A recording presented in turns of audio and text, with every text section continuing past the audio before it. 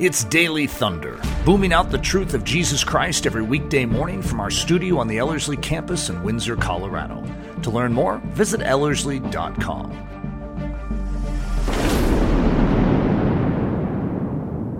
Eric, this last weekend's been really powerful. We had some men from all over the country here on our campus, and we're really just seeking God's heart, and we're just praying together, trying to reach this world for Jesus Christ. You want to just give even a quick debrief of the weekend? I felt it was so powerful. Yeah, it was. I'm struggling for the right words, which is always a good sign when in your walk with Christ you struggle for words to describe it, because that is showing it's sort of moving beyond the normal version of life. And it was funny because my word to describe it really doesn't sound very manly, and that was beautiful. It's like, oh, great. Is that the word I'm going to land on? It was beautiful. It was like the body of Christ functioning together. It was what we would term participatory church, where everyone is actually bringing something to the table. But it was not just a whole bunch of local people. It was actually men that are in key positions around this country that are all feeling very alone. And so it was a picture, in a sense, to us of Ezekiel 37, of these bones clattering together, and then ligaments, sinews, and flesh covering them. And then what do we need still? We need the Holy Spirit. We need God to take this thing known as the body and make it an exceedingly great army.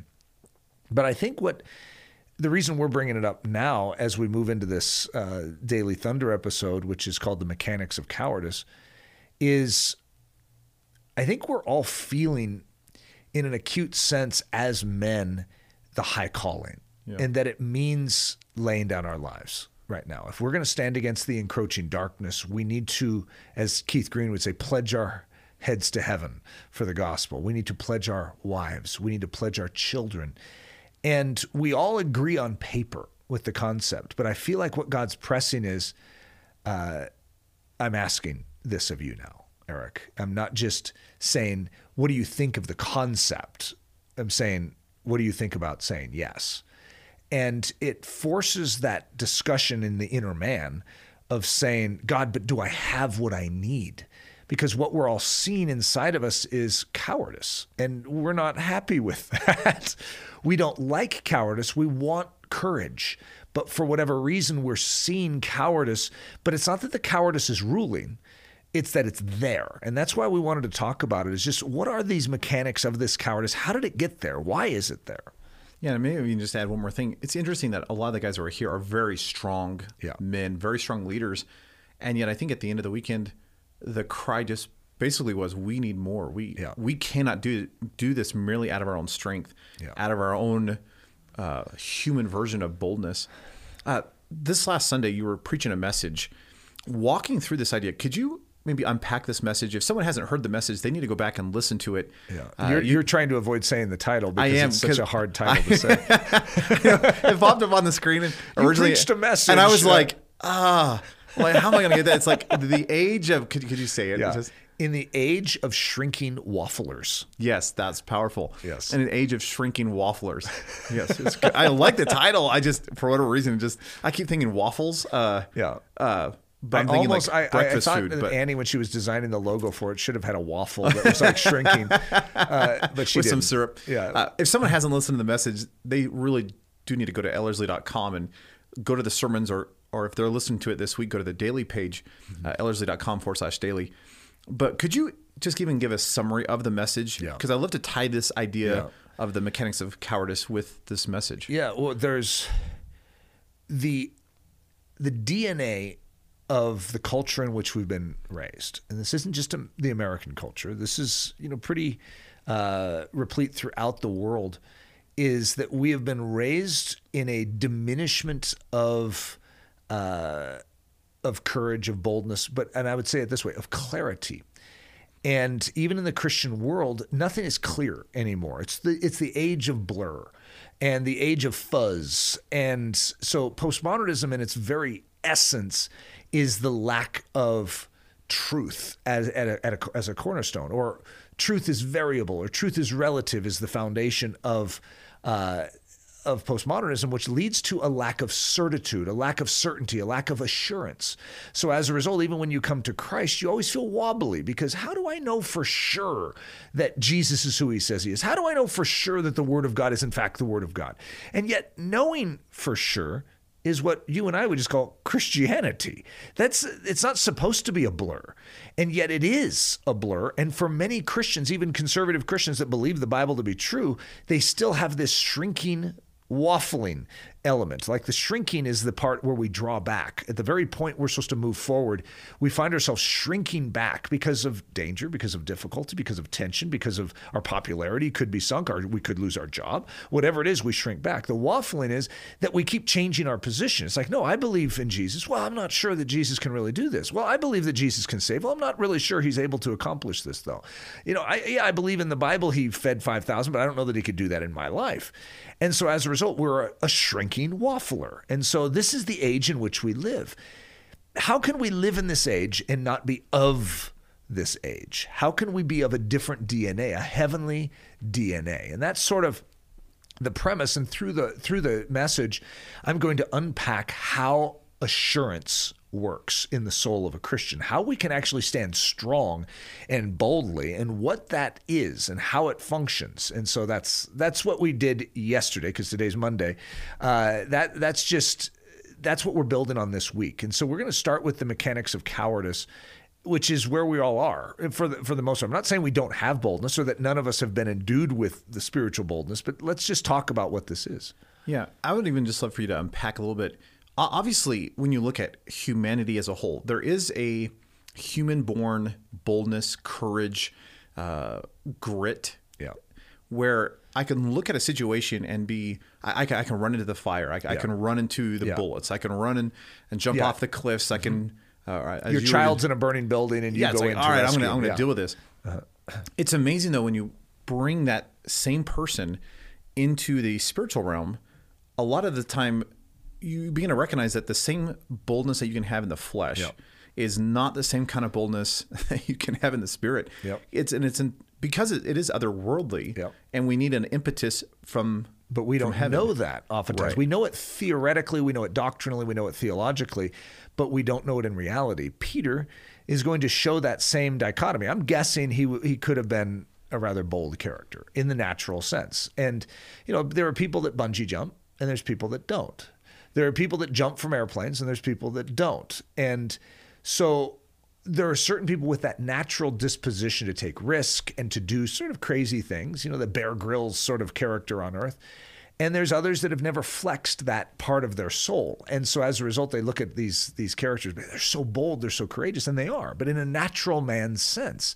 And so when you take a Peter, who maybe he was like a bungee jumping, airplane, leaping sort of character, but when he sees Jesus and Jesus is telling him he's going to be turned into the hands of sinners, he's going to be crucified and rise again on the third day, he just can't handle that. He's like, there's no way that's happening on my watch. And so, Jesus, I would die for you. He has the natural man boldness, but Jesus knows that he cannot use natural man boldness to solve spiritual calling. It is not how you source spiritual greatness. It's not how you stand for Christ. And that's why it's odd for us as men when we hear a high calling of Christ, we're like, I will do that for you, Lord. And then God has to prove to us, just as he did to Peter, that actually, Eric, Nathan, Peter, you can't do this for me in your own strength. And that's why I think the Peter story is so critical for us, because it sets a foundational understanding of the difference between Peter in that courtyard before a little girl denying Christ, and then we have Pentecost 50 days later, where Peter is going to stand before the entire city of Jerusalem and proclaim Jesus. And you say, what happened to this guy? Well, it wasn't that he dug down deep into the well or the reservoir of his own courage and boldness. He had to acknowledge, I don't have it, Lord. I am shamed that I even thought I could do this for you in my own strength. This is something you must do in me.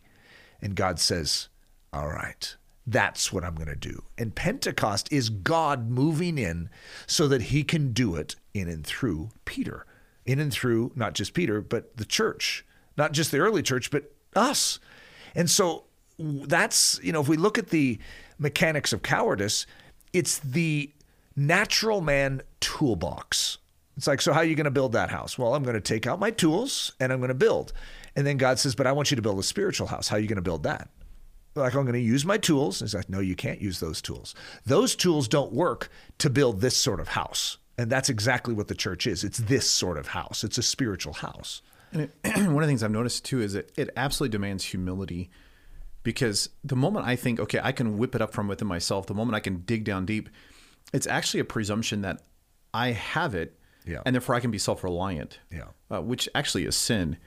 Rather than saying, okay, God, I actually don't have that which I need, and I actually realize that in and of myself, I will fail in this arena. So Lord, I need something far beyond me. And I know that we're going to be unpacking this throughout the rest of this week a little bit too. I would love if it's okay. And do you have anything else you want to add to all that? No, because I know where you're going to go. You're going to read scripture on this and just sort of set up the stage for the rest of the week. I think that's good because this is one of those topics that it needs to be unpacked at a greater level. But I think the premise that we basically wanted to lay in our Monday episode was, this is not a work of man. This is a work of God. It's an Acts 4 sort of moment where the church is like, we're in trouble. We're surrounded by an enemy that wants us destroyed. And we don't feel like we have what we need. But God, we believe you have what we need. And they cry out. And again, just like in Acts 2, the room is shaken. But this time, they're filled with the spirit of boldness. And we need these lives to be shaken. And sometimes the way that it's shaken is we have to see our high calling. God's not afraid to show us how high our calling is and what we are being asked to do, to lay down our lives, and to recognize that we are natural shrinking wafflers. And we don't want to be. So God, what makes up the difference? What makes up the difference is God moving in and filling that gap of weakness in us. Yeah, amen. I think for so many of our listeners, I think all of us have that propensity of recognizing I am a coward. Yeah. And if you haven't experienced that, all you need to do is go out on the street and say, okay, go preach, and just see how willing your soul is to proclaim truth. Or one of the illustrations you gave in the message was, what if we were in a college setting and the professor says, who wants to be the fool or the idiot to stand up and say, all right, who actually believes that God created all things, or even that God exists? And would we be the ones that would stand up and say yes with boldness, not just this creaky voice going, maybe me, but to say, what, I do believe this. That is so hard for our soul because we live in an age where political correctness and us just wanting to look good in the eyes of the world, we really ultimately need to esteem God more than this world. And if we're ever going to get out of the cowardice, we need to recognize that it actually is not us, it is Him. And we were talking before the episode, and we were just looking back. There's so many great scriptures that just declare that our boldness is actually not in us. Our boldness is in Him. The cowardice is what we, as we've been walking through, what we naturally have. But actually we can live in a whole nother level by the strength, the power, the richness, the boldness, the gospel of Jesus Christ. Just one thing to tag on that is cowardice is merely the absence of something, sort of like death and darkness. Death is the absence of life. Darkness is the absence of light. Cowardice is the absence of spiritual boldness. It's the absence of God in us. So what if God moves in? Cowardice has no more control. It loses its ability to function. It's no longer operative in our life. And I think what this generation needs probably more than ever before is men and women of God who are living with spiritual boldness. Amen. Rather than this cowardice that we actually see in the church being propagated today. But let's just finish with, I have this little cacophony is probably maybe not the best word to use, but just a stream of scriptures that just declare this over and over about the fact that our boldness, our life is in Jesus Christ. So I just want to finish with just reading a string of scriptures. 1 Thessalonians 2:2. But even after we have suffered before and were spitefully treated at Philippi, as you know, we were bold in our God to speak to you the gospel of God in much comfort. Ephesians 3:12, in whom we have boldness and access and confidence through faith in Him. 1 Timothy 3:3, For those who have served well as deacons obtain for themselves a good standing and great boldness in the faith which is in Christ Jesus. Philemon 1:8. Therefore, though I might be very bold in Christ to command you what is fitting. Hebrews 10:19. Therefore, brethren, having boldness to enter the holiest by the blood of Jesus. 1 John 2:28. And now, little children, abide in him, that when he appears, we may have confidence or boldness and not be ashamed before him at his coming. And then lastly, 1 John 5:14. Now this is the confidence or the boldness that we have in him, that if we ask anything according to his will, he hears us. Daily Thunder is a listener-supported production of Ellerslie Discipleship Training. At Ellerslie, we are laboring to rouse the Church of Jesus Christ out of its lethargy and build brave-hearted Christians for such a time as this. Daily Thunder episodes are released every day, Monday through Friday, from our campus in Windsor, Colorado. And our weekly sermon is delivered live at 9 a.m. on Sunday mornings with a delayed live stream available at noon Mountain Time. Go to ellerslie.com/daily to get all the details.